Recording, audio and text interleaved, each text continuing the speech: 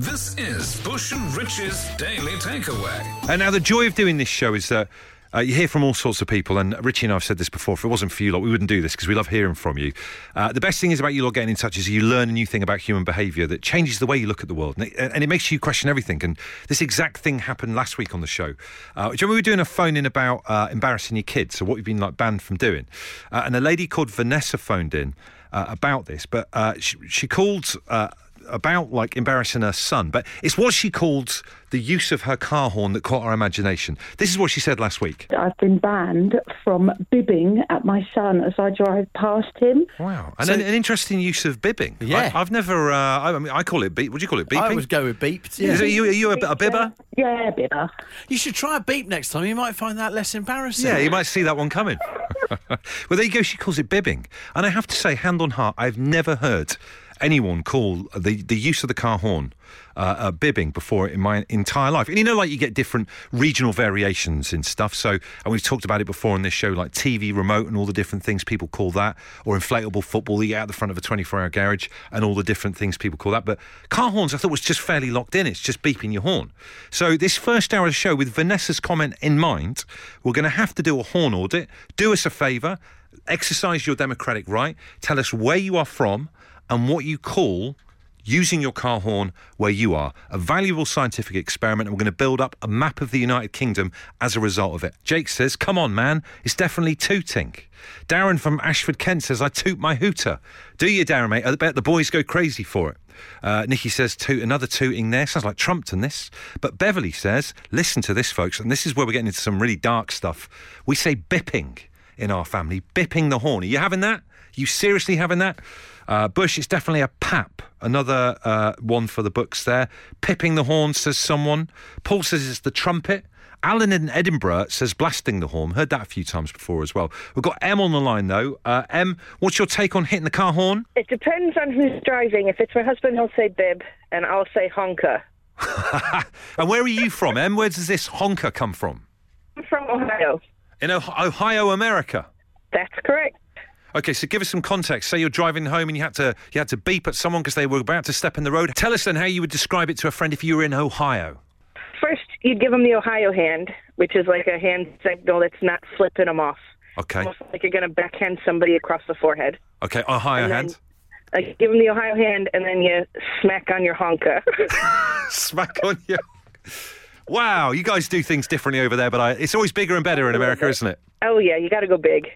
So the takeaway from tonight's show is if you get in a sticky situation, just smack on your honker. That's right. Good to speak to you, Em. Take care. And you. Take care. Cheers. Mick Coyle says in Lancashire they call it pumping the horn. That's so weird. Someone says in Belfast it's a toot, or probably a toit. My workmate from Poland says this person calls it horning, him or her. That's deeply distressing. Stuart says West Midlands. My wife calls it pamping the horn. We've got Hayden online. Hayden, where are you from, mate? I'm from South Africa. Which bit of South Africa originally? Johannesburg. Johannesburg. When you're on the streets of Johannesburg and you need to use your car horn, what do you call that? Hooting. You hooted someone. You hooted someone with your car horn? Well, we don't call it a car horn. It's called a hooter. What do you think about these people in England calling it bibbing? What do you think of to bib? I've never heard of that before. I don't think I could ever say, I bibbed somebody on the way home. Well, I tell you what, you wouldn't last 5 minutes in Johannesburg going around calling it bibbing, would you? That's for sure. No, not a chance. So if you happen to be in Johannesburg, it's called your hooter? Yeah, it's called your hooter and you hooted somebody. Good man, thanks for clarifying it. All right. Okay. And we've got Steve on the line. Go on then, Steve, what do you call it? Papping. You say that you pap your horn? You pap your horn. So are you saying popping as in popping the horn, like it's popping off, or are you just saying papping as in I papped it? Yeah, you're papping your horn. I've heard of bipping before, and bipping and bibbing. But no, we say papping your horn. Bipping and bibbing sound like, CBeebies, children's TV characters. And do your friends and family say papping? They use it as well? Most of them do, but most of them don't drive, so... OK, so Steve, just tell us where you are so we can put papping on our interactive map of the United Kingdom. I am from Nuneaton, near Coventry in Midlands. So in Coventry in the Midlands, they say papping when it comes to beeping the horn? Yeah. Give us a little beep just to finish it off then, Steve. There you go. Pap, pap, pap. Lovely. The Daily Takeaway. Bush and Richie's Daily Takeaway. As I've mentioned before, I'm always on Facebook Marketplace Me, whether it's looking for bargains or looking out for creepy, overly realistic baby dolls. But this chocolate fondue fountain thing came up for 12 quid down the road in Rayleigh about 24 hours ago, and I couldn't resist. Drove down there, got it. This is what happened on yesterday's show. What I want to do tomorrow is put something through the chocolate fountain machine that isn't chocolate, because that's boring. And you guys have been coming in with some amazing suggestions. I take my hat off to you. They've been brilliant. Late rally last night for loads of people suggesting we put some wine through it. What about that? One last suggestion then before we kind of make a final decision. Neelix is on the line. Neelix, what do you think? Yeah, lemon curd. Perfect. Now, I haven't seen lemon curd. I haven't seen lemon curd since like 1986. You can get it in all the major superstores. Right. I'm not going to name any names, but so you get hot lemon curd, and you get sponge cake, dip it in, and it's instant lemon drizzle cake. Wow. So we're going to have to cut the lemon curd with someone else, like mix it with water to get it to the right consistency, because it's quite thick, isn't it? No, but think about jam and that when you're making it, you boil it and it turns to liquid. Now you're talking. This could be a goer. So you just get a nice bit of lemon curd, you get your nice little sponge cake, and you dip it in, and it's instant lemon drizzle cake. Instant lemon drizzle cake. Neelix, thank you so much. I do appreciate all of the brilliant suggestions. We have come to our final decision. What we're going to do tomorrow in the midweek fountain is this. And a load of people suggested this. We're going to go for chip shop curry sauce.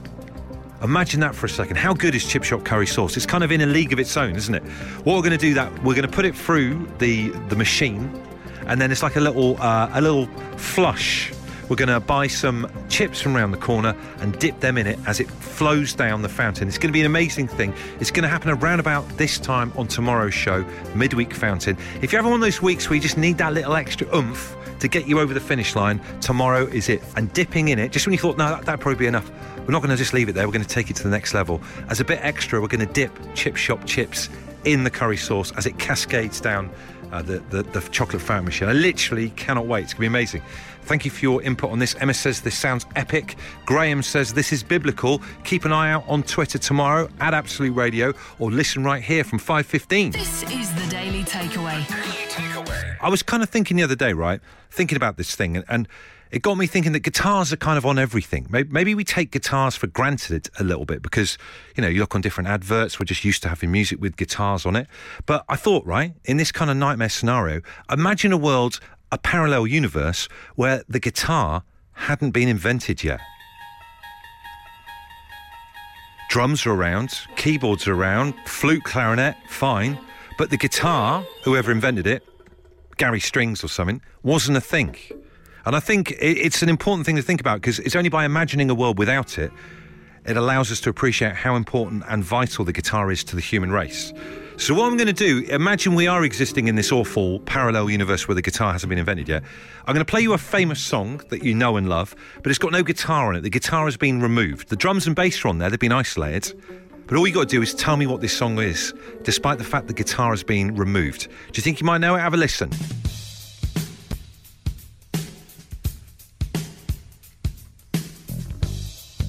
Guitar removed. You have to be real muso maybe to get this.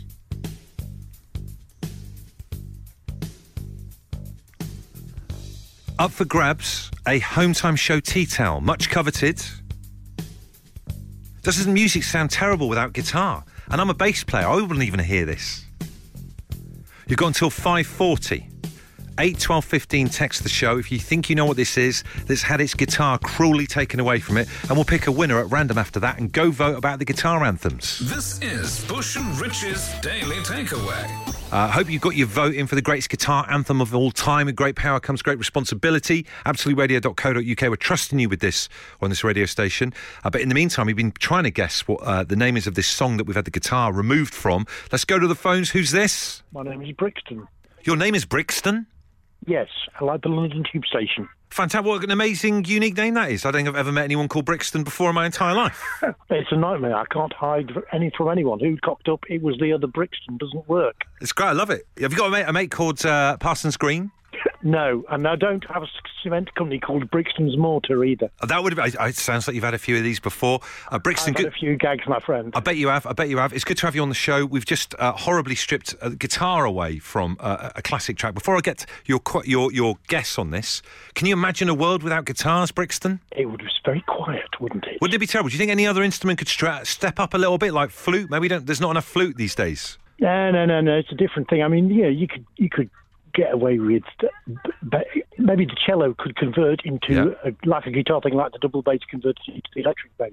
That's a good point. That's a good point. I always feel with people who play cellos, they're so big to manoeuvre around that I feel like they should get more reward for hauling it around. Do you know what I mean, on buses and stuff? So, well, let's cut to the chase here, Brixton.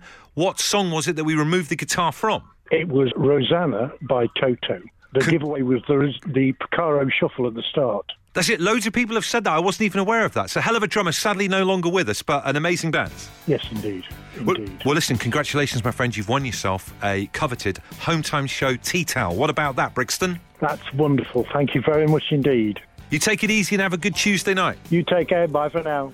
The Daily Takeaway. Look, we've got a drama, maybe even a tragedy unfolding in our back garden, and I need your help with it. A bit of advice needed this evening on Home Time, if that's okay. Let me explain. Our father-in-law put a birdhouse up on the side of the shed. So my father-in-law made him sound like a priest then. My father-in-law, our father, has come down from Newcastle, obviously not specifically to do this, but he's kind of a DIY guy. He's like a Geordie MacGyver. Whenever he comes to visit, he just doesn't take his coat off, just starts fixing stuff around the house, because I'm not very good at stuff. Anyway, he's gone and put a really cute birdhouse up on the side of the shed. And it's lovely because our two youngest daughters, Thea and Stella, will stand there, look out the back window and shriek away as these little birds pop in and out of the house, which is cute. The teenager couldn't care less, but it works for the two youngest, keeps them occupied. And I thought, what a lovely thing, like kids enjoying nature. It's got the 4-year-old off her tablet and stuff, because sometimes they can be a bit too obsessed with screens. And it's nice for them to kind of be at one and find some kind of genuine entertainment and love of nature. And that's something we want to kindle and nurture. However, at the weekend, the mood completely changed because a kestrel turned up. Now, I don't really know too much about kestrels, but this thing was quite sinister. Imagine sinister music when it comes on screen, kind of sly eyes, cowboy boots, spurs, that kind of thing. And it didn't do anything, the kestrel. It's just been stood there for 2 or 3 days on the fence, ominously watching as this little bird family been going about their daily business, doing the dishes, having tea, that kind of stuff, completely unaware, because we can see through the little window. But behind them is where the kestrel stood, kind of skulking around with like a kind of a low-brimmed cowboy hat and that music from The Good, the Bad and the Ugly. Do you know what I mean? In fact, I'll dig that out in a minute for it. The big question is, right, should I intervene? Is this something shall I move the birdhouse? Or would that be involving myself in the natural course of nature? Because, I'm a bit of a Star Trek fan. I remember there's a thing in Star Trek called the Prime Directive, which apparently, according to Wikipedia, the Prime Directive prohibits Starfleet personnel and spacecraft from interfering in the normal development of any society, and mandates that any Starfleet vessel or crew member is expendable to prevent violation of this rule. So it's a little bit like David Attenborough, or whatever, can't kick a wolf to get it away from a chicken if they're filming in the Sahara. Poor example, I know, but it's that kind of thing. So this is the kind of crossroads that I'm at. It's whether I get involved, move the birdhouse, frustrate the kestrel, or, horrifically in front of our two youngest children, watch nature take its true course as this kestrel has what someone's described on Twitter. I've made a kind of a McDonald's birdhouse for it. So your advice on this hugely crucial nature question, much appreciated on this Tuesday night. Angela's on the line. What do you reckon? Well, we were sitting in our dining room window, looking out at window, and my husband just pointed out that there were a sparrowhawk there, and right. Children had sat down watching it, just pull this starling apart. And watching it just eat it. Oh. And then something happened, maybe a cat came or something, and this sparrowhawk flew off. Right. And it didn't come back. So after about 10 or 15 minutes, we had to go out and clear all innards up. Oh, and the kids, who were about 2 and 4 at time. It's like the circle of life out in your back garden, isn't it, Angela? It is, yeah. So is this going to scar the children to see this kestrel or sparrowhawk eat some little birds? No, they remembered it. They called it that spiky bird for years. Spiky bird. Brilliant. Nightmares for the rest of their lives. Thanks, Angela. Thank you. This is the Daily Takeaway. Daily Takeaway.